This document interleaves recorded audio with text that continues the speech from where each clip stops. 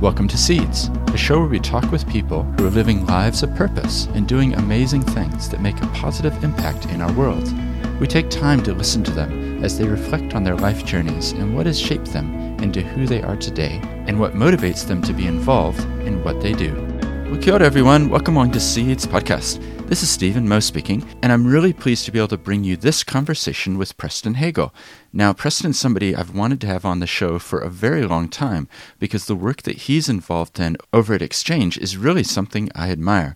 I hope you enjoy it, and if you do, why not tell one other person about this resource of Seeds, which is now a database of more than 300 interviews of inspiring people. And if this is the first time you've listened to an episode, why not hit subscribe and leave a rating and review. Now let's start this conversation with Preston. All right, so it's a real pleasure to welcome Preston Hagel, the Director and Operations Manager at Exchange Christchurch. Thanks for joining me. Yeah, nice to be in the hot seat finally. Yeah, well, you're right. It has been a long time. I've wanted to have you on for ages, and I really appreciate that you'd come and share with us about Exchange. I'd really love to learn about it, and particularly the community that's been built up there. Cool. That's something that really interests me. Like, how can we have more inclusive and, have places where people gather. So we're going to find out all about that. Great. But before we do that, I always like to go back in time. So could you just tell us a bit about your background? And we're going way back. So like when you were 4 or 5 years old, where were you living? Nice. And what was it like? Yeah, thanks for asking. I grew up in a small town in Tennessee. My parents were both from Florida and New York, so they just wanted to pick somewhere in between to raise a family, so that way we could stay semi-close and travel to visit family and friends where my parents were from. So yeah, I grew up near Chattanooga, Tennessee. And I guess like one odd fact about myself is that I was homeschooled my whole life. So my parents kind of took the route of believing that you could raise a kid, teaching them to believe in themselves and that they could teach themselves anything. And in that way, if you could teach yourself to do anything, then you could really do anything. So I think that mixed with a bit of maybe disagreeing with some of the social pressure that schools tend to put on kids.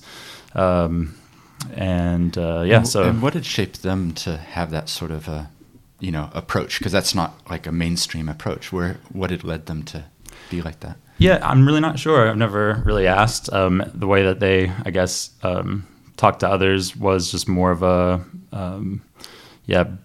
belief in us, me and my sister as individuals. We were both homeschooled.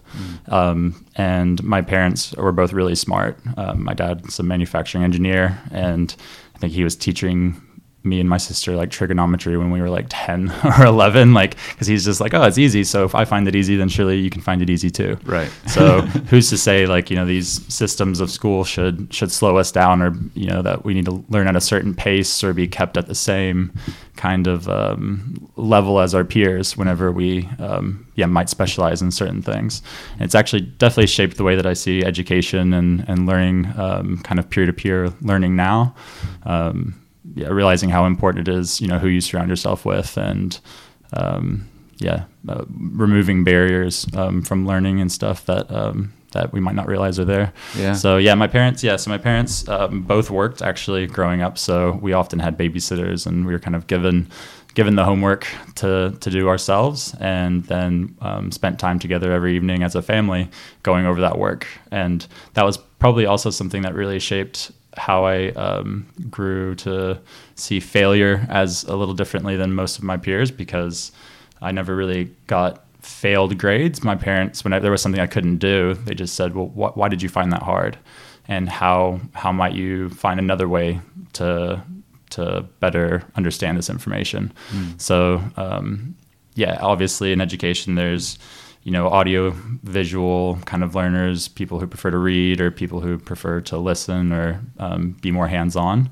So I think having that approach being taught growing up was really useful, because when I did find something hard, it wasn't that necessarily that the information was hard, it was maybe just how I was consuming it.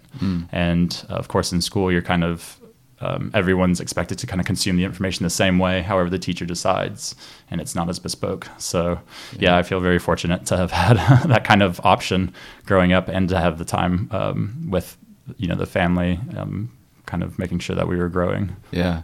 It's actually really different when you think about the structure of a school. Like, okay, we're in this year, and the curriculum says that on this day I'm going to teach you this thing, and you didn't get it. Well, sorry, we're moved on to the next thing. That's right. But it sounds like that sort of approach. My kids have been coming home recently talking about the growth mindset approach, which is this idea that you don't know how to do it yet. You know, that's right. You can learn to do it. And it sounds like that would resonate with their approach. Very similar, yeah. I think the best way I've seen it explained, or a great comparison, is if you look up rhizomatic pedagogy. So pedagogy, of course, being just an educational structure or system, but rhizomes are plants like potatoes. And in relation to education, I've seen people say that schools are like root systems. They're kind of like copy and paste, and information gets handed down. And depending on like what room you're in, whether it's chemistry or literature or math, you know, that information has been passed on to that teacher, and they're going to pass it on to those students. And that's kind of similar to a root system. Whereas rhizomes, the way that they kind of grow is that they are constantly responding to their environment and adapting and changing constantly. So if you were to think about, you know, Timmy going to school, instead of saying, all right, you're going to be in this room this day at this hour and this, you might say, hey, how are you feeling today, Timmy? What are you feeling like learning about? What do you think you might learn today best by, you know, having someone help you, or by doing it on your own? Or do you think being inside or outside? So that's maybe more of the kind of Steiner or some of the alternative, more modern schooling systems, I think, respond to that a little better. Yeah. So that's similar to what I grew up with, I would say. It's really interesting because the lunch that we had recently, the Impact Lunch at Exchange, one of the themes that came through from everybody talking was about education. Yeah, and could we reimagine education for children? And it does strike me, you know, the school system that we have, people come in as young, you know, 5-year-olds questioning and looking at the world, and you know, curiosity is what's driving them. And then over time, it does feel like we start boxing them in. We narrow their focus. Here's the one answer to that question, and you have to memorize it. And if you can't memorize it, then you're going to fail. And that's right. And it kind of, it's quite a contrast. But then I guess to give the other perspective, sometimes it is helpful to have somebody say, you know, here's how we're doing it, having that structure in place as well. So and to be able to hone in on your own skills and your gifts, you have to have, you know, some type of a process where you're developing, you know. And so I definitely look at, you know, creativity, especially, you know, at Exchange. In some ways it's chaotic, you know, who knows what's going to happen when. And then at the same time, we still need, you know, to commit to putting in time to developing our work, and to committing time to learning and practicing and delivering and taking breaks, you know, like all of those things are important parts of the creative process. Yeah. So there is structure always. It's kind of a bit of a balance between the two. Yeah, for sure. Well, see, this is why I love the podcast, because I had no idea we were going to go off on a tangent about education, but that's the joy of it, is this is a real conversation. So coming back to your childhood, then it sounds like you and your sister would have gotten to know each other pretty well. Yeah. Was there other kids who were being homeschooled that you interacted with, or was there a community, or how did that go? Yeah, I grew up in a very strong church community, and I wouldn't say that most of the peers my age were also homeschooled. We're definitely mixed, but the great thing about growing up in a community, especially around a common belief with our church, was that people, I learned to kind of communicate with people of all ages. My parents were very adamant that if we got to church early or stayed after, that I could only choose one of those to socialize with people my age, and the other I'd have to spend socializing to everyone else, basically. Right. Okay. So it was kind of, again, giving the choice back to me even as a young person, to say, all right, well, when I get there, I'm going to talk to older people and actually like take my time to listen and slow down and appreciate a lot of the wisdom that they passed on. And of course, at the time, you know, being young, you want to just kind of shoot off and maybe, spend time with your friends. But now looking back, it was invaluable. So yeah, I grew up around quite a strong and large community, not really so much around homeschooling, but around a belief system, shared belief. Yeah. And the landscape of where you are, can you just describe like what type of a place is it? Is it, I haven't been there, so. Cleveland, Tennessee doesn't have any accolades that I can think of off the top of my head, right where I grew up. But Chattanooga, being close by, is famous for the mountains, the Great Smoky Mountains. Gatlinburg is a huge tourist kind of spot, and beautiful, just beautiful mountain ranges and lakes. We grew up quite close to the Ocoee Whitewater, which is where the Olympics for like kayaking were held back in the 90s, I think. So man-made kind of courses and stuff. But great places to kayak and canoe out, and camping and mountain biking was a huge part of my upbringing. So I had a particular interest in, when I came to New Zealand, that those would still be a part of my life, that I wasn't moving to a city where that kind of excluded me from staying in the outdoors. Oh, that's great. So the outdoors sounds like it was a key theme as well. Yeah. And I guess to kind of move the story along too, I moved to Asheville, North Carolina when I was 17, and that's really where the creativity started to show up in my life. I think Asheville, Portland, Oregon, Austin, Texas were kind of cities in the States that had this common theme, that they were quirky and weird and almost like competing with each other with who was weirder, or, like kind of what kind of, scenes were developing. And really what I saw was where in Asheville, which was sitting really closely to the Appalachian Trail. So a lot of backpackers and hikers and travelers would come off the trail and come into the public parks and kind of the common areas of the city. And they would mix with the locals. And there was very powerful social spaces. And that's really where I feel like I did a lot of growing up, almost, was like getting my hands into a lot of creative different things. Like there were areas of the city, like the River Arts District, which were whole rows of warehouses and industrial buildings that were converted into art spaces. And you could go and just explore until you basically found a door that was open and walk in and learn how to blow glass, or that's where I learned how to sew. That's where I learned how to do a lot of things. And that was, I guess, the first time that I started to see a bit of a bridge between the arts, which always seemed like some foreign, like far out industry, and actually just getting my hands on and being close to something that was fun and creative. So and was that something that you sought out? Like you moved there on purpose because you thought that's the place where this is happening? Yeah. Asheville. I had friends that had moved. It's only a few hours from where I grew up. Okay. So I could still be kind of close to home. But it had started to get a reputation just through word of mouth with my friends that it was a really great city to live in. I think it's only like 80,000 people in Asheville, or it was when I moved there 14 years ago. But that was when, I guess like some of the scene, the reputation started to get up that it was a really vibrant place to live. And it has a lot of accolades. It's like the #1 autumn destination in the U.S. because it's just beautiful with the Blue Ridge Parkway mountains and stuff again. So really incredible place to move to. And I consider Asheville home, even though it's not where I grew up. Right. It feels like where I really found who I was and met a lot of other people that were creative and exciting. Yeah. It's really interesting to me. And this is one of the reasons I ask about these early days, to think about how that shapes a person to what they do today. Because I know what exchange is. And I look at you now, and now it's, the puzzle pieces are fitting together in terms of like homeschooled, encouraged to, be responsible for your own education. Community, in your case through church, through childhood, realizing the value of other people, I presume, and then creativity, moving to the city and starting to like get your own identity. And so the creativity side of things, what was sparking you at that time? I would say, there's a number of things.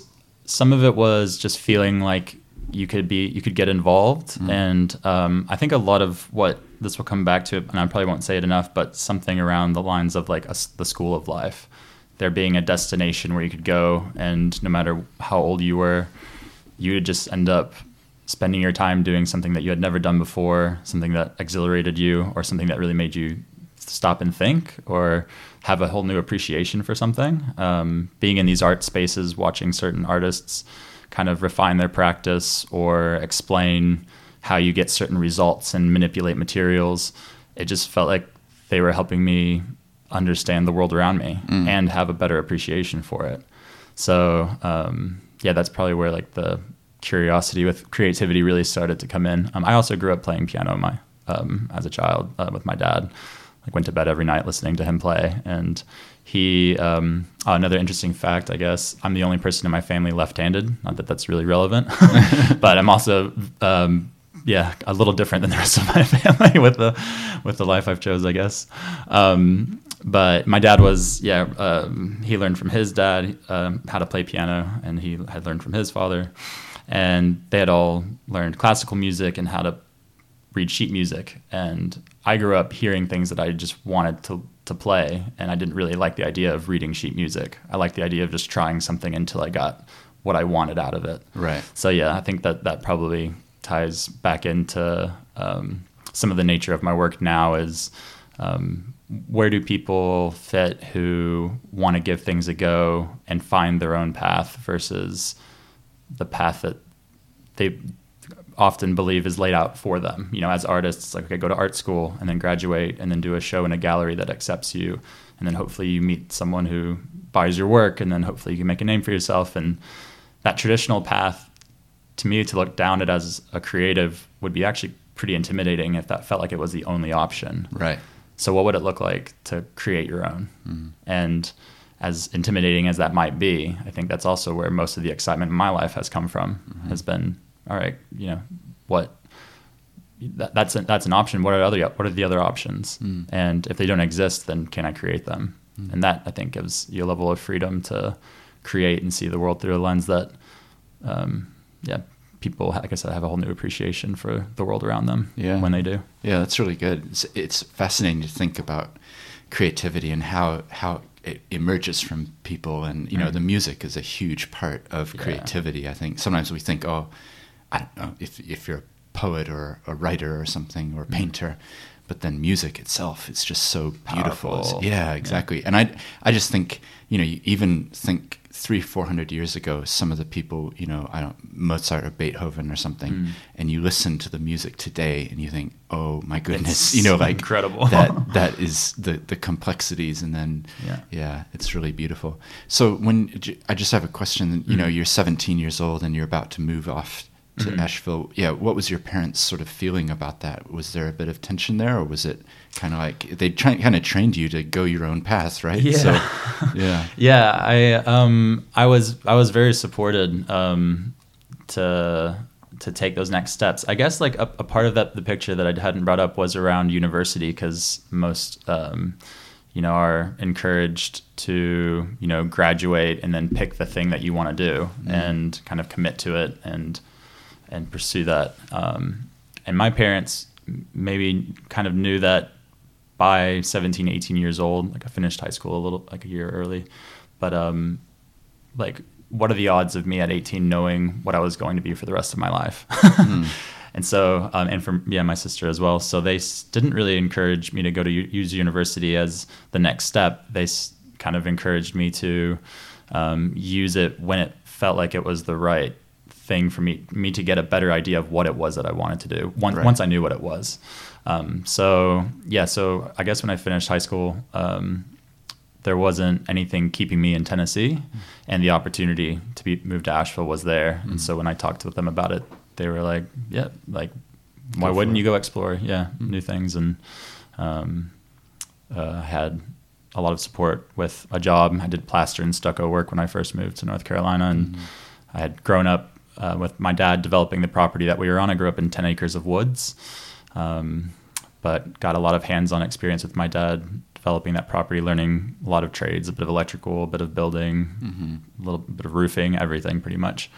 So, I was ready to be on my own and focus on something more specific. Yeah, that's great. So just talk us through the next couple of years, because I'd love to find out, like, how did you end up in New Zealand? It's quite far away from this place that you're describing. Maybe lead us through, what happened next. Sure. I guess Asheville gave me a lot of opportunities. Like I said, being a very vibrant and active city, I was able to kind of float between areas of interest. I grew up a gymnast as well, so I got to coach gymnastics for a couple of years. I got kind of sucked into photographing weddings with friends because I just had an eye for it that worked with the kind of work that they were doing. And yeah, just overall just had a really fun time. And I guess the turning point for me was being in the Caribbean, going on a holiday with my partner at the time and seeing a bit of, something that kind of challenged me, kind of being in the Dominican Republic. And obviously you have these beautiful beachfront resorts, and we're both making a good income. So we had, the luxury to travel as being people in our early 20s. And at one point I remember I just kind of stopped and noticed that a lot of the resorts and these beachfront all-inclusive, holiday spaces and stuff were on one side of the street, and then across the street were the locals who seemingly had very little. And I just noticed this disconnect that was between, a whole lot of wealth and a whole lot of poverty, and it kind of uncomfortably coexisting, on land that, the wealth kind of just gets taken away from, it kind of just made me stop and question. And I'd never really seen, it hadn't felt real to me before. I guess growing up, obviously it's a bit of a laugh that Americans don't travel very much. And I certainly understand, reasons why. I couldn't imagine my dad taking time off work in order and try to rally the four of us as a family to go somewhere where they don't maybe speak English, or and to spend a couple weeks just to fly us back and try to reintegrate. I can see how traveling outside of the States would be hard as a worker in the States with median income. But when I was in the Caribbean, I saw that it felt like I was part of the problem with this wealth disparity, right. And that nothing I was really doing was contributing to anyone's life other than myself or my friends or kind of my future. And I had quite a profound experience actually cave diving that made me basically just decide to go back to the States and sell everything I owned. And so what happened there? Was it a moment? Oh, it was a moment. Yeah, it was very, very clear.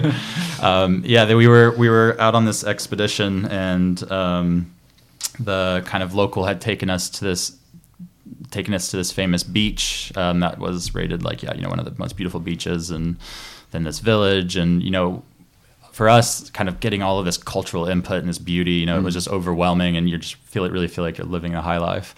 But this moment struck when we went down to this cave, kind of walked down these stone steps to this body of water, underground, and this little bit of sunlight coming in.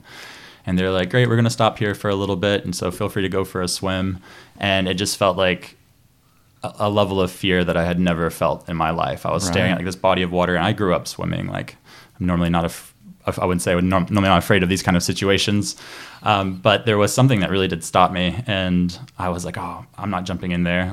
He said it's 50 meters deep. There's the Loch Ness Monster in there or something. Right. I was making up all these things, all these excuses in my head. Yeah. And this little kid walks up to me, this little Dominican kid, and he pulls on my shirt, and he's like, hey, mister, are you going to jump in? And I was like, you first. Kind of hoping he wouldn't, but he did. And so I followed suit, and I dove in and just had this kind of rush, this adrenaline rush. I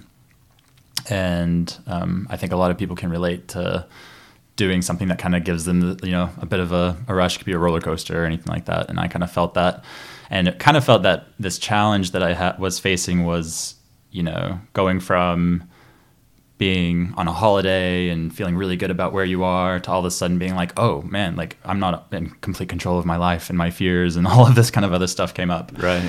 So I kind of swam over to the edge and climbed out of this little kind of big pool, this cave body of water. And I looked at it, and I was really processing, what am I afraid of? There's no way that a local would bring a tourist here if there was any risk of them hurting themselves. Really, right. That would be awful for them, So kind of thought through, I was like, maybe there's nothing to be afraid of and I'm kind of just making it up. So let's see if that's true. And I dove up and straight down and just started swimming down basically as deep as I could, kind of pushing through, telling myself, if it is as deep as they say it is, then there's no chance in coming even close to the bottom of this cave. So I was swimming, like pushing down, and got to where like the temperature of the water actually started to become cold. And in the Caribbean, that kind of tells you you're getting pretty deep.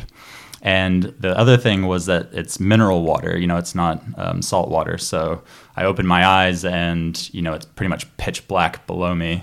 And you can't even really feel the water on your eyes. So you can just kind of keep your eyes open. Mm-hmm. And it got to where I could feel the pressure kind of pushing it around me. And I'm not really a free diver or anything. So I was, again, feeling kind of like that adrenaline was kicking in. And I said, okay, I better turn around and go back to the surface. And I stopped swimming, kind of rolled over and went to swim back to the surface. And I opened my eyes and I could just see like this massive abyss that was opened up around me. And I just kind of froze and had this moment of like appreciation for kind of the beauty maybe, as well as just the appreciation for not knowing what was down there, but taking the risk to find it and to find out for myself. And yeah, kind of, I guess, had decided in my head that like maybe the most beautiful experiences in life are going to be on the other side of facing your fears. And yeah, swam back to the surface and swam over to my partner and looked her in the eye and said, hey, I think I'm just going to go back to the States and sell everything and travel more. Wow. And yeah, that was 1 year and 1 month before I landed in New Zealand. Wow. It was like just a feeling that, it was so exhilarating that it's like the idea of being back home and doing the stuff that I had been doing again and again just didn't interest me anymore. Right. And the pursuit of like what I knew, like my career path ahead of me just didn't excite me as much as what I didn't know. And so that was the kind of like tipping point for me, I guess. Yeah. Yeah. Wow, that's amazing. So when was that? How many years ago are we talking? That was November 2014. Okay. Yeah. Yeah. Yeah, and I landed in December 2015. Yeah. So you go back, you sell everything, yep. and you start on a trip. And where were you going? Like, we are in New Zealand, so yeah. How did you end up coming to New Zealand? Yeah, so my first thing was, wrapped up, went down to a 44-liter backpack. So for anybody out there who, especially any people feeling maybe that desire to explore more, just do it. Obviously, anyone listening from the States that feels like they're missing, there's a mystery about the rest of the world, it's worth doing, and it can be done. And it was a lot easier than I thought it was going to be. Right. Granted, I am a guy, and I know it's easier for men to travel than women for a lot of reasons and safety and stuff, but I would just say it's worth whatever risk it is to have it. So yeah, I kind of came back, knew that I was going to travel. New Zealand had always been on my radar as a beautiful place. Okay. And it was actually the fact that there was a indigenous presence that was still here from a lot of the research I was doing on New Zealand. That made me question, why do these people in the Caribbean have to put up with this, maybe dynamic of tourism and stuff, and why, like, do they get what they deserve out of it? Is the land actually being cared for? Is it just all extractive? And also realizing that a lot of those people are also happy with what they have. Like, here we have all of these tourists on their holidays trying to find happiness and escaping their lives, and getting away. And yet here these people are living very simple lives, and they're closer together, their bonds and their communities seem stronger. And so, I didn't necessarily want to move to the Caribbean, but I wanted to go somewhere that I could start to understand a bit more about how those relationships formed in those communities. And I also, growing up on, near Cherokee land, and there not being any real presence of Native American people in my childhood or in my schooling, or that I could understand from their culture, was very obviously missing. And it was something that, if I wasn't going to find it there, then I should go somewhere where I could find out more about it. Wow. So it was it was pretty purposeful then, like New Zealand is where I want to go. Yeah, definitely. Yeah. So I had moved to kind of break up the journey here. I had 1 year to get to New Zealand, so I spent that time in San Francisco and Hawaii, both places that I had never been but had also wanted to go. And I knew I was coming to New Zealand with a working holiday, so I'd be here for a year, but I didn't know what that would turn into, or if I'd ever go back to the States or anything. So I just wanted to spend some time in San Francisco. San Francisco, oddly enough, I want to point out too, like that was also very intentional because of Asheville being a bit of this quirky and creative city of the East Coast. San Francisco was kind of the mecca for something on the West Coast. And what I found over the years, actually, since being in New Zealand, was the history of San Francisco being tied back to people that, or particularly a person that they called Emperor Norton, who was super wealthy and had put a lot of resources into the arts and into like a lot of very alternative and experimental communities and stuff, had given the kind of soil for creativity and things to kind of grow on pretty much up till now. And those communities are ones that still inspire me today. A lot of the stories of how they worked together and how they challenged politics or power structures or the norm, or they basically helped society to grow.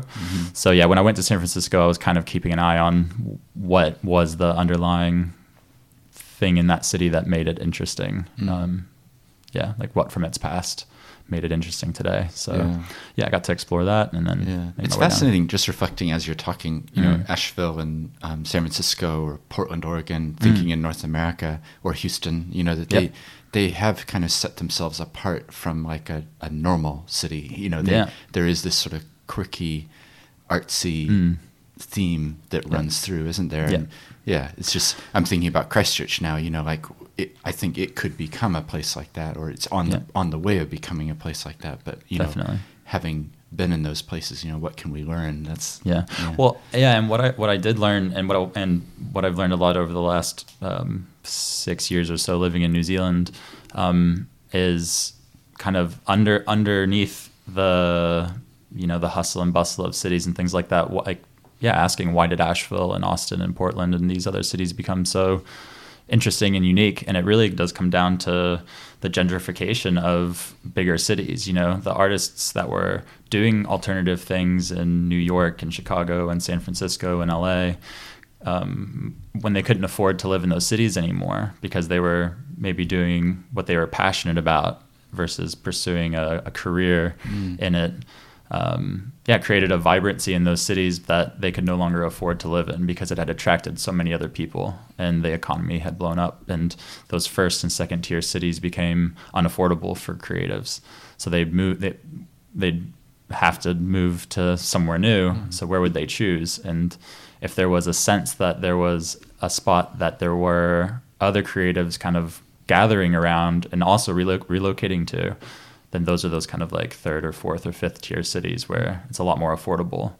And if the scene is kind of starting in those cities, then it's a no-brainer. And right now we're really seeing that happen in New Zealand because Auckland and Wellington are becoming very unaffordable for creatives. And I just spent 3 weeks in Wellington back in February, and a lot of the artists that I connected with had studios in their homes, in their spare rooms. And they're like, we don't really have a space that we can have a studio in the city or in like a communal space like the Exchange.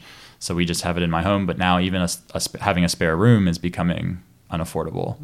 So eventually it's just going to be unaffordable for me to be an artist in this city at all.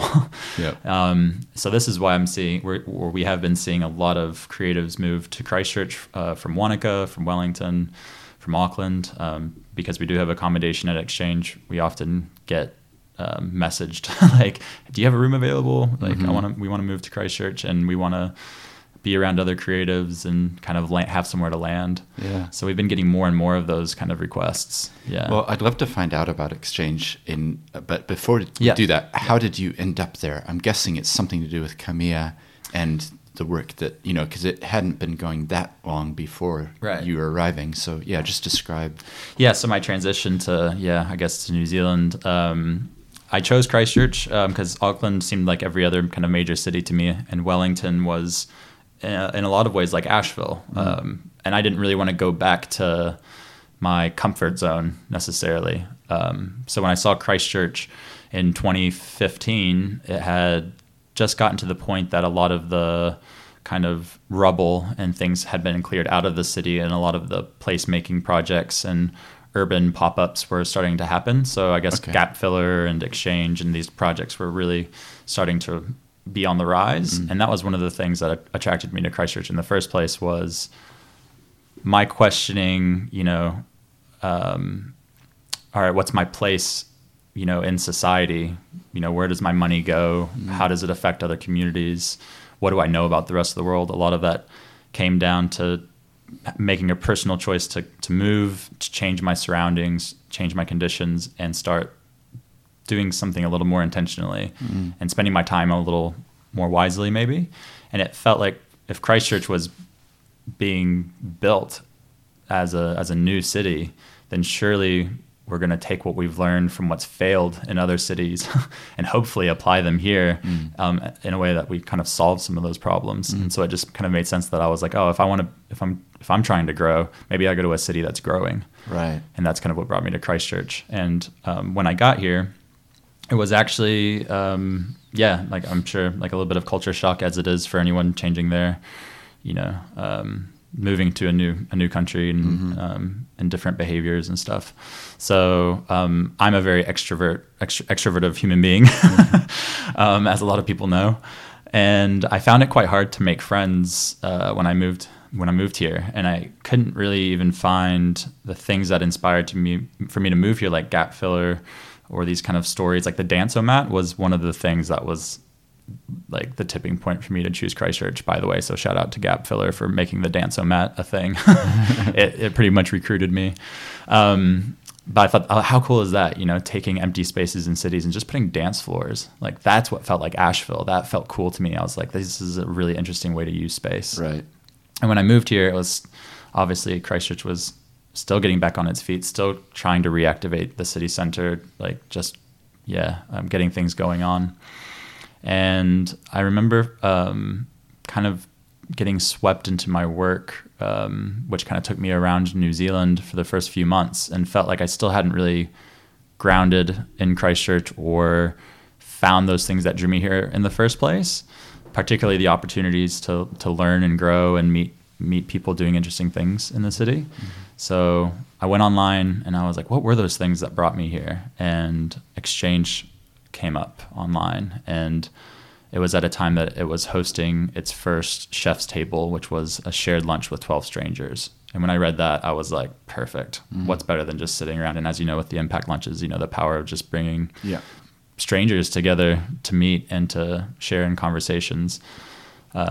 So yeah, as an extrovert, my heart exploded, and I was just like, yes, I can just go eat and and meet people. The other side of it was also about the chef, and saying the chef is going to make a course and you get to just eat whatever they make. And I'm like, great, I don't have to choose. I'd love to just give the creativity over to someone and see what they do with it. And that was kind of getting a sense of what I found in Asheville, that kind of creative play and trusting things, with trusting the creative people with things. Yeah. So do you remember the moment that you first walked into the space and was it for that dinner, was it? Or? It was the lunch, and it was actually, I went in the day before with a friend. And I think it was because I had read about Exchange as well and found this isn't just an event. This is a public space. They have a cafe. It's like a public space that has artists, production areas and a gallery. And I was like, well, that just sounds like a cool place to go. So I went there the day before the lunch to actually offer to volunteer to help out. So I went to the Exchange, walked in, and saw all the artists in the studios, and I was like, whoa, this is really cool. This reminds me of Asheville. So I just kind of walked right in, and Camilla came up to me and was like, hi, what are you doing here? And I said, oh, I'm coming to the lunch tomorrow. But I thought I'd come early and offer if there was anything I could do to help. Should I come early? You know, do you need anything? I had been involved in events back in Asheville, so I like just getting my hands into things and helping out. Yep. And she was just like, oh, nice, interesting. No, we're all good for the lunch tomorrow, so just come and enjoy. But you know, what are you doing here today? You know? And I was just like, well, this place seemed really interesting. Can you tell me a bit about it? And she was like, yeah, this is a place where artists and creative people can come and test ideas, meet other creative people kind of across disciplines, and ultimately just develop their practice. She's like, ultimately, it's the place where people come to grow. And I was like, oh, interesting. She was like, yeah, why do you say that? And I was like, I mean, I moved to Christchurch because I wanted to be somewhere I could grow. And she was just like, nifty. Well, why don't you sit by me tomorrow at the lunch and we can carry on our conversation. Yeah. So at that lunch, I was just fully inspired because I was at a table with a painter from the UK, an architect, a choreographer from South Korea, a fashion designer from Germany. And I was just remember thinking, like, these are the most interesting people I've ever met. You know, like, what better way to get to know about other people's cultures and their, like, creative practices and stuff, and, like, than just to sit down and share a meal with them and talk about it, you know? So it felt like I had found that, like, that landing zone for me finally after being in Christchurch for a few months. And I told Camilla, I was like, this is a really cool place. Like, I'd love to be more involved. Can I just volunteer? And she was like, oh, yeah, actually, good timing. I'm going to be going on a holiday. So if you're up for it, I could really use help while I'm gone. I'll be gone for about a month. And just helping set up events like tables and chairs and projector screens and stuff like that. And I was like, yep, done. I'm onto it. Like, sounds great. And then after that month, Camille was like, hey, everyone says that, you know, you've been around a lot and been really supportive. We actually have a role running the space. And yeah, she's like, I feel more drawn to, like, see where it goes for someone that really shows up and is genuinely interested in this space and feels like they're getting a lot out of it and putting energy into it. And you've kind of already started doing that. So do you want to apply for that role? And so I did. Wow. Yeah, and got the job. That's amazing. I love that story.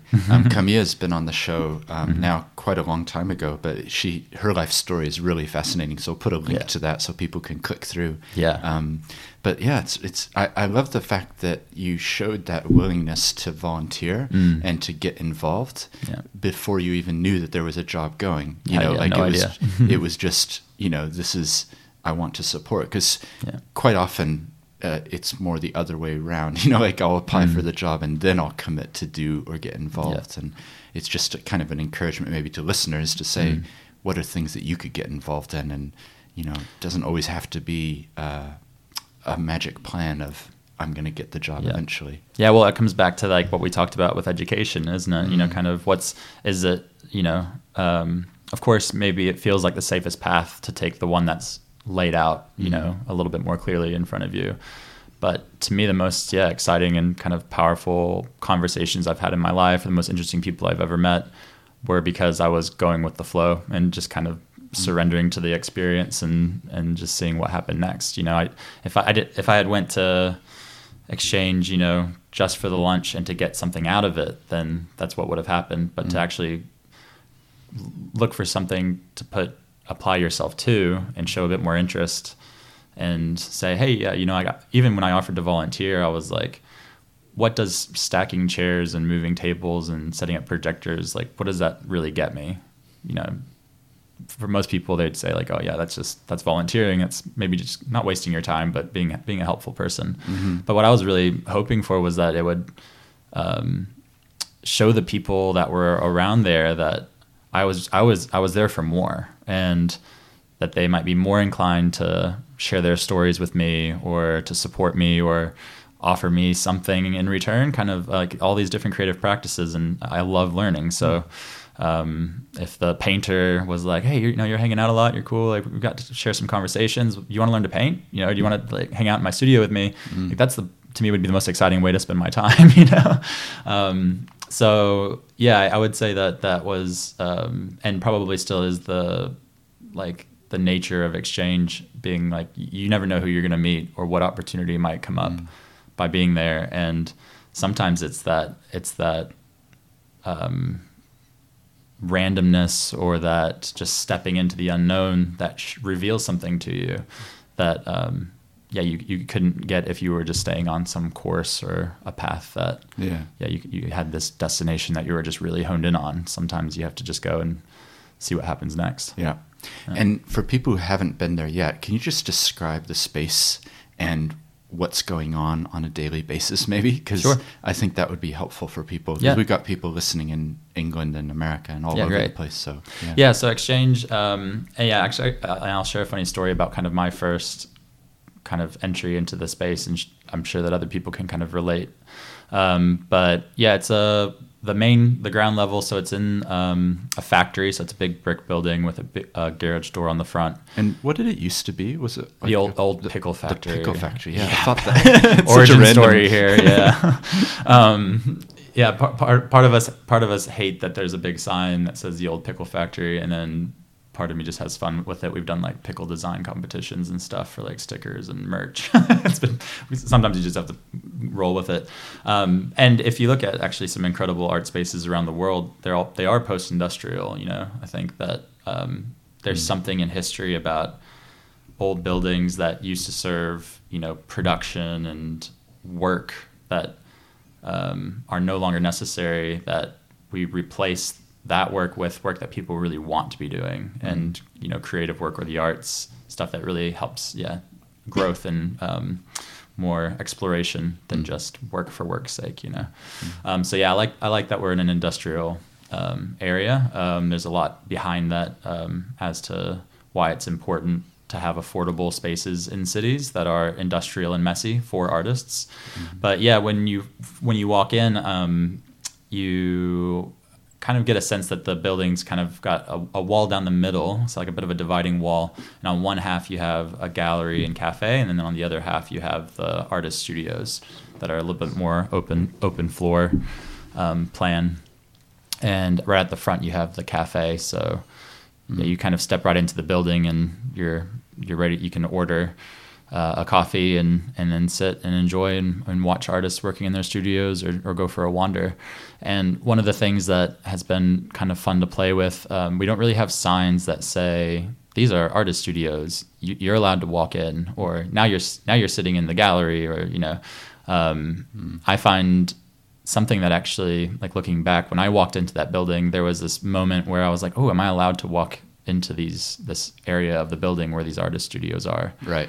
And looking around and saying like, well, there's no sign that says don't enter, so I'm just too curious, I have to just check it out. So I stormed in and that's how I bumped into Camilla. And there's maybe that same kind of feeling, like a small version of that feeling of fear of being like, oh, am I supposed to be here? Ooh, but it's really interesting. Similar to like my cave diving experience. Like I love watching people go in and be like, oh, this is not just your average cafe. Okay, what's going on here? I'm interested. I want to explore, and kind of watch them hesitate and be like, oh, am I allowed to go in here? I'm just going to do it anyways. And I'm like, yes, go you. Go you, facing that feeling of awkwardness, where it's not clear if you're allowed to do something or not. And those are the little moments that I think, are rewarding. You can have this feeling, you go in and you're like, oh, cool. Now I'm in this like artist studio part of the warehouse, and this person's coming up and talking to me, great, and that's where some of the conversations really tend to kick off. And one of the fun things I think is that because you've got that quite large sort of gallery space, it's constantly evolving and changing, isn't it? Like it feels like every time I go, oh, there's some street art up here now, and then oh wait, now it's like a gallery, and there's a painting that's deliberately been burnt, or it's pretty kind of changing all the time. That's something that to me is probably one of the most valuable kind of the evidence that creativity is happening, because when I go into some galleries or cafes or anything, and it's the same and it's the same and it's the same for a long time, I'm just like, okay, I've kind of got a sense of what's going on here, and there's nothing more I can get really out of this. Whereas we've had people who came to the cafe every week because they expect it to change, and they get a little bit of their curiosity fix, their creative fix, because they're coming in to see what's changed. And if you think about it, that's not very common. You know, if you look at a storefront or something that faces the street, you know, they're often the same for months or, you know, years at a time. Whereas we actually, want to change the environment constantly, because it makes you rethink, you know, about what your move is. You know, you're like, oh, the place that I usually sit and have my coffee is no longer there. Right. And instead there's a sculpture there. Yeah. So I guess I'll go sit over here now. And kind of like those changing environments to me, not only are good for people to witness and to experience, but it's also good for the creatives to come in and say, cool, I don't have to set up around the cafe seating. This place is an arts organization that's here to support me. I get to set up however I want.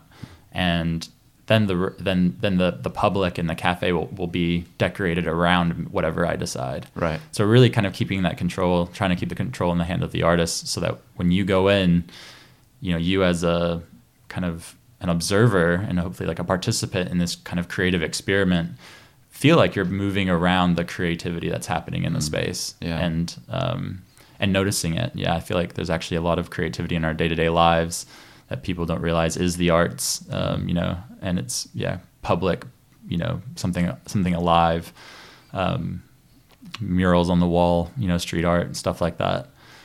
Whereas the exchange makes it a little bit more in your face. Yeah. Yeah. And the other thing, I'd be interested in your, I guess, now several years being in the space.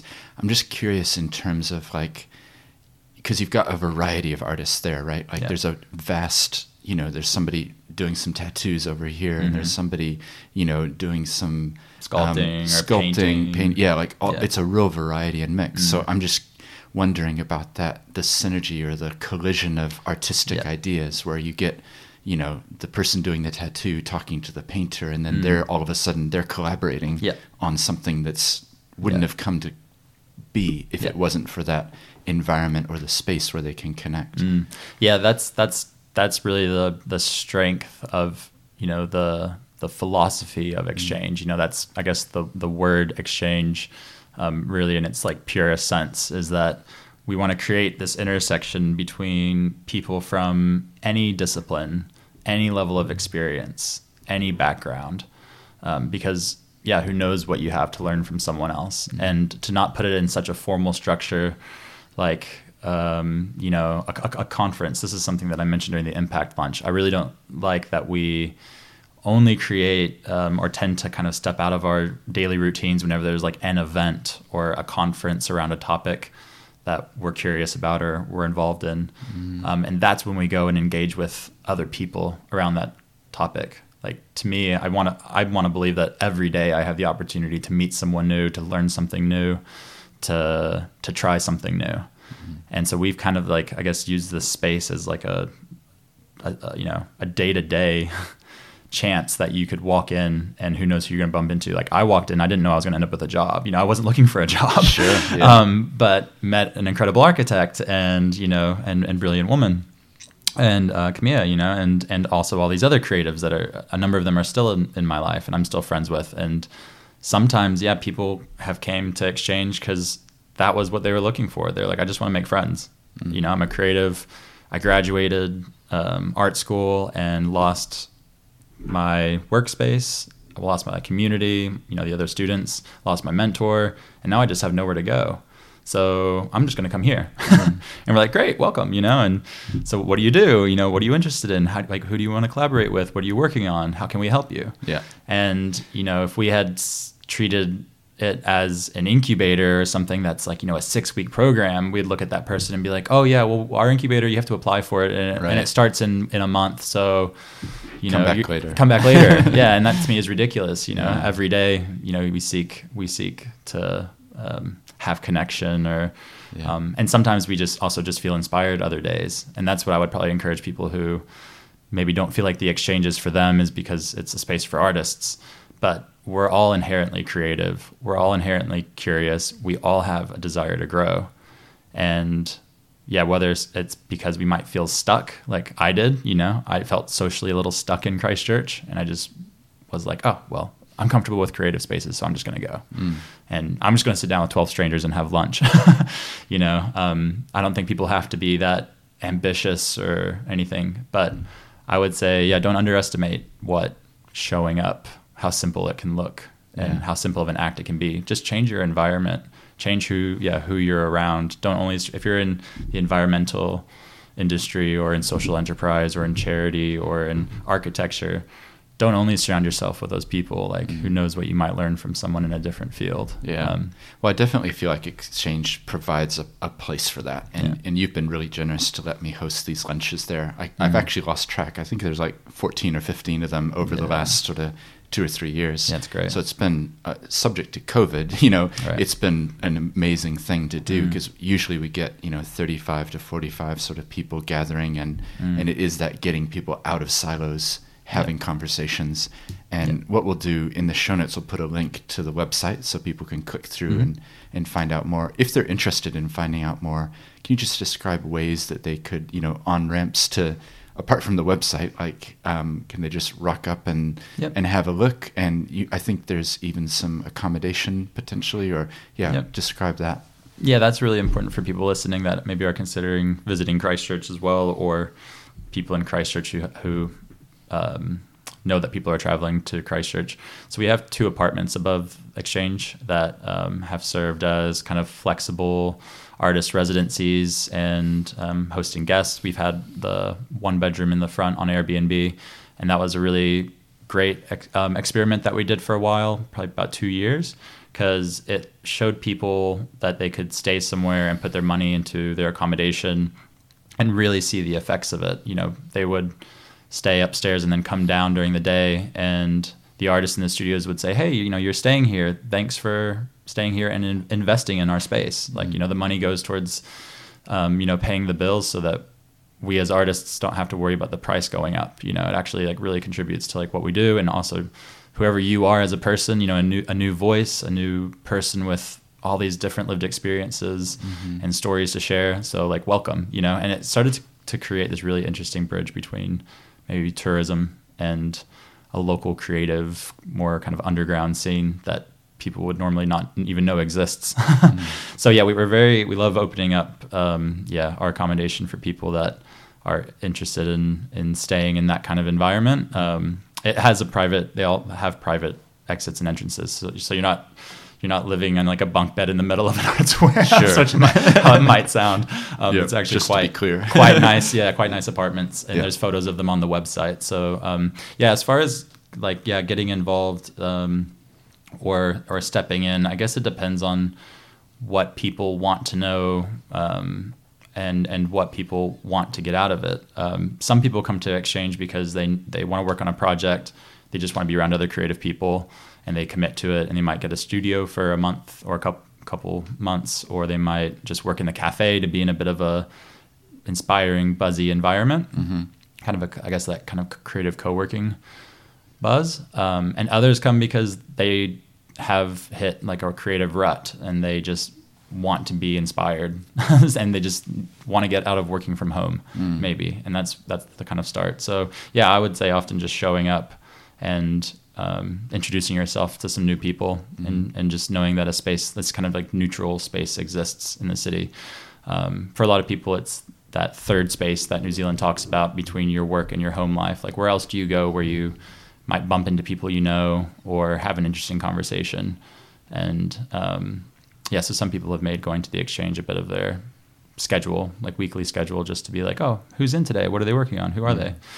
I guess as far as our past kind of crazy lineup of events and creative shenanigans that we've gotten into, our social media is the best place to kind of look back and explore kind of photos of the space and all the different ways it's been set up. I think we've probably hosted about 2,000 events in our 8 years of existence. So I think that ranges from markets, poetry nights, presentations, lunches, potlucks, art openings, performances, dance workshops, pottery workshops. Any type of workshop you can imagine.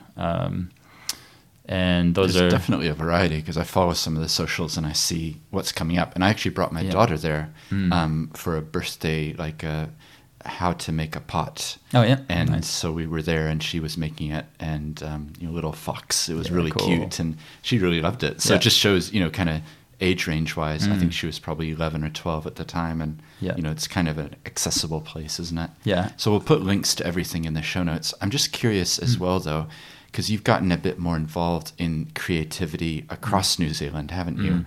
And any thoughts or comments on what you're seeing? Well, I guess partly because our model is interesting in that it was set up to not be grant reliant. So it was set up as a social enterprise and was funded to start. And since then, we haven't had to go back for funding. Aside from obviously during COVID times, there was support to keep businesses going.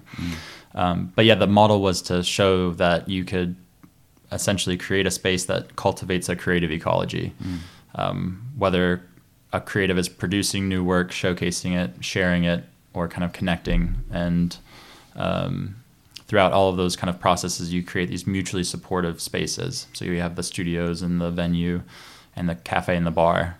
And with that, you can run a financially sustainable model.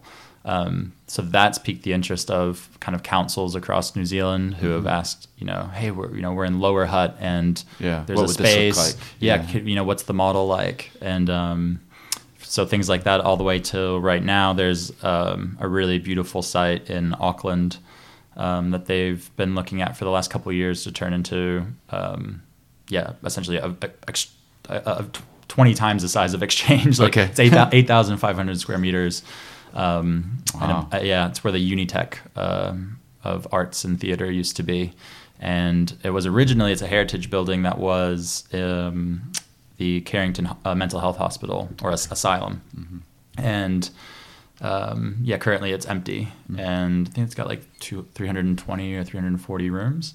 And so there's a crew in Auckland that are doing feasibility studies and surveys with like the local arts community to say, they're considering bowling this heritage building down and building apartments, or could we turn this into like an art center of the future? Right. And that's really interesting to me to be thinking on that scale.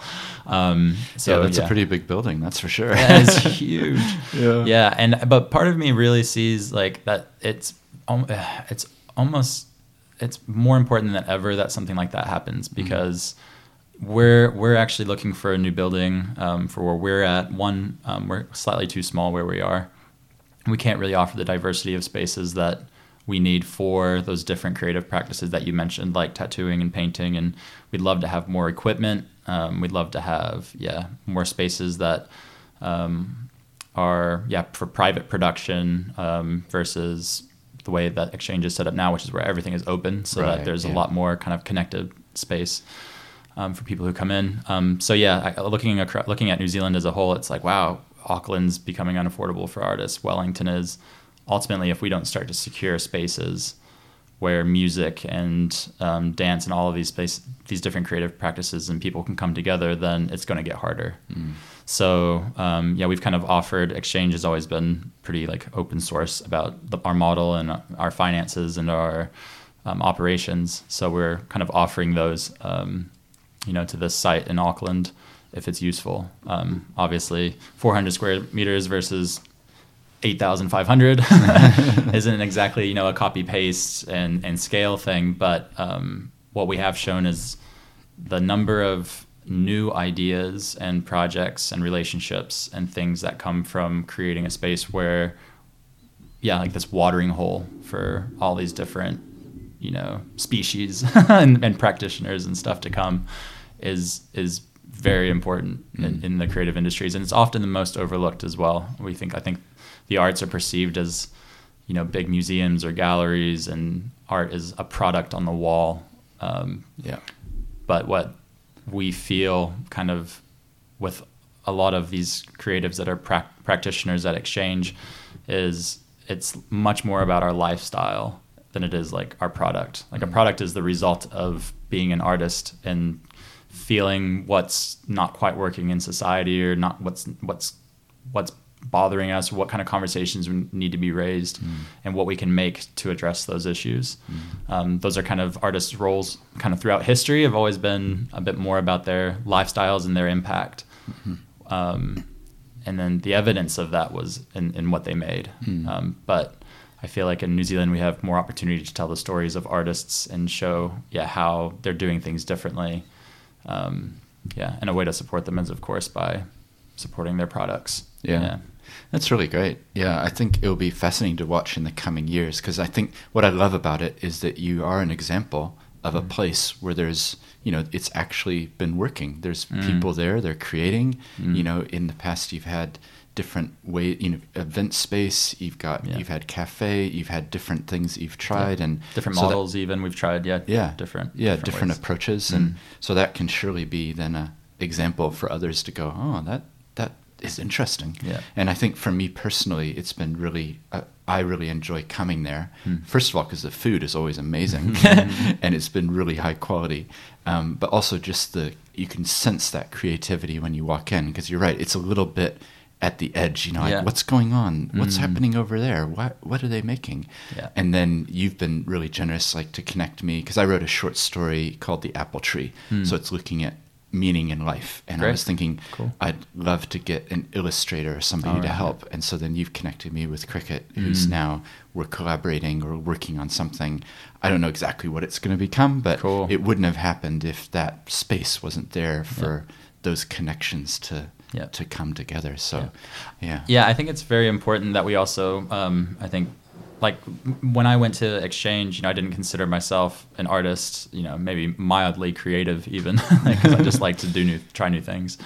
But it really did make the creative industries, even though I'd already kind of had this experience in Asheville, it made it a lot more raw and real. And again, I think people, no matter like what age they are, what their background is, or what industry they work in, should go somewhere where creativity is in your face and it's real. And I think there's a lot to learn from that experience as well. When you see someone like, say, this potter that you said you went to, with your daughter to this workshop, by getting your hands onto something or by watching someone in their studio kind of producing something, you really get a much better value of it and of the person behind it. Where right now we might look at something for sale and say, oh, it's a pair of earrings and they're $60. Well, I can just go to Kmart or somewhere and get a pair of earrings for $5.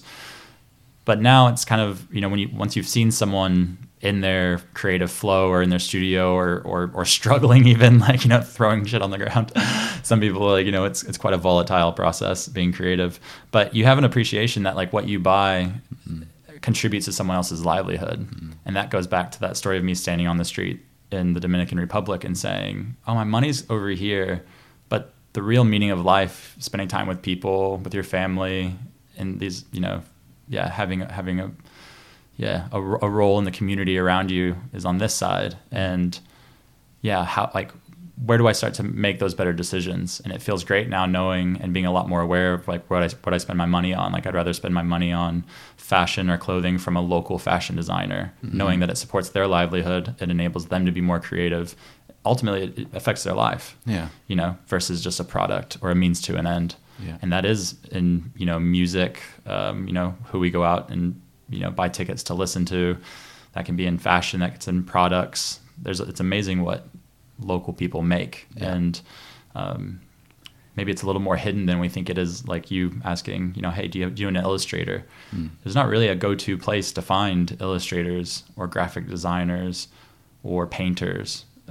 Maybe Google, or you ask around often. So I think that we have room to improve, maybe even as a nation, to close the gap between creative practitioners and the arts and people who are wanting to invest in them and spend money and commission local artists to do things for them. So hopefully that's something that we can keep chipping away at. Yeah, that's awesome. Well, thank you so much for your time. I've really enjoyed it. And we've gone in lots of different directions too, ranging from the diving into the cave and that moment of realizing, you needed to change your life. Like, that's pretty profound experience. But also some of those thoughts, the wealth, the poverty, like, what's my role in this? And then all talking about creativity as well. And I do that's why I love it, because now, having heard what you're doing today, we can look and go, okay, look at this guy, what was he doing as a teenager, and then where did he go next? And then you can kind of see that progression, which is, I love that in a life, that there is a holistic, view. But I also want to give you a word of encouragement, which is, I think you're a huge part of Exchange. And I know there's a wide variety of people, but I view you as being a little bit like the glue, bringing people together. And so, or a catalyst, you need somebody, you need people like that to make the space into a community. So just my hat's off to you in terms of the work that you've done, because that's not an easy thing to do, and it takes years to build community. So the fact that you haven't rushed off to find your next cave to dive into, shows a commitment there, and that community is now becoming something that's really a special legacy. And the reward, that comes back to me is priceless. I've made friends that, are spread out all over the world and local that I, count myself extremely lucky to have in my life. And I think it was just in the last year or so that I actually switched, which is great. I just turned 30 in December, and it was this event, this end of year event, this big kind of alternative nightlife art showcase event that we produce in Christchurch called Merry Hush. And it felt like for the first time that the work that I was doing, or that my future, I didn't really see my future, see myself in my future with the work I was doing, but actually who was around me. And I've realized, like, I've made connections that with people that I'm working on creative projects with, that I want to be working on them with in 20, 30, 40 years, and that I actually, my future is like so bright with these people in it. And that to me is a pretty priceless thing to have, especially when I think that most of our, probably for most of our life, like whether we're young or older, we're thinking about where are we going to be on our future, and maybe thinking just about ourselves. Whereas now my future is painted much more by the other people that are in it. And that's maybe the thing worth coming to the Exchange for, is like start adding those people to your life that bring excitement or to do new things with, that you might be doing something great in the future with. Oh, that's great. Well, it's an opportune time to sit down with you then, having a big birthday like that. And it'll be interesting to have another conversation, 10 years, 20 years from now, and just reflect back on what we were talking about today, and then sort of what happened next. Because I think you're right. For me, because I've lived in multiple cities around the world, and I got tired of never knowing anybody. Walking in Tokyo, I know no one there. And then coming back to Christchurch, where I grew up, it's actually been a really special thing to run into people and go, hey, weren't you at the same high school as me? Or, like that connection point that you can't buy it. You can't spend money on relationship. It's either there or it's not. So I love that you're already realizing that that's the gold in life. Absolutely, And I guess the more exciting thing too, which is definitely something I want to put the word out for anyone listening around our kind of next steps. One is that we are looking for a much bigger building in Christchurch. And it's kind of common, I think, in most cities that I've seen these arts communities start to form, and these subcultures start to bubble up, that they, start to get a bit of a rhythm of what they're doing. And where we are at now, our location hasn't really given us the space or the freedom to have that rhythm. So we'd like to change the way that these kind of emerging creative groups in cities thrive, and we're looking to buy a building to do that. And we kind of see the level of creativity and activity that we've done has actually hasn't even been the full, I think, potential of what we could do if we had our own space. So one, putting it out there that we'd love to buy a building, and two, there's actually other spaces in Christchurch that have kind of popped up, more alternative venues and stuff that don't really find maybe the city center or business as usual really giving them the opportunities that they need. So we've been working together with all these communities. I think we've kind of got 8 different communities across the city that serve more of the alternative music and art scene. And if anybody wants to get involved in that or know more about that, it's quite exciting. We're pushing into some pretty new creative territory and looking to bring some really exciting things to Christchurch that hasn't been here. A lot of it's inspired by what's going on overseas that artists are doing. So yeah, we want more people to be involved in that and to know about it. So ask me. Yeah. Well, we'll put contact info, and you can send me links to whoever you want. We can just drop it in the show notes. If people are listening now, they can just click and find out more. Sounds great. So yeah, thanks so much for coming on the show. Like I said, I think on behalf of everybody who knows you and is involved in the community, thanks for all you're doing there. I think it's awesome, and it's been great to hear your life journey and a little bit about what's going on now and then what the future may hold. So yeah, thanks for letting me share that. Well, I do hope you enjoyed that conversation with Preston. For me, there was a bunch of things that stood out, and as you could tell, I've gotten to know Exchange and what they're doing pretty well over the last few years. I do encourage you, if you're passing through Christchurch, why not check it out? Because I think it represents something really, really at the edge of what the future might hold. And if you enjoyed this, make sure to check out the show notes for links, leave a rating and review, subscribe, and tell one other person about Seeds. Until next time.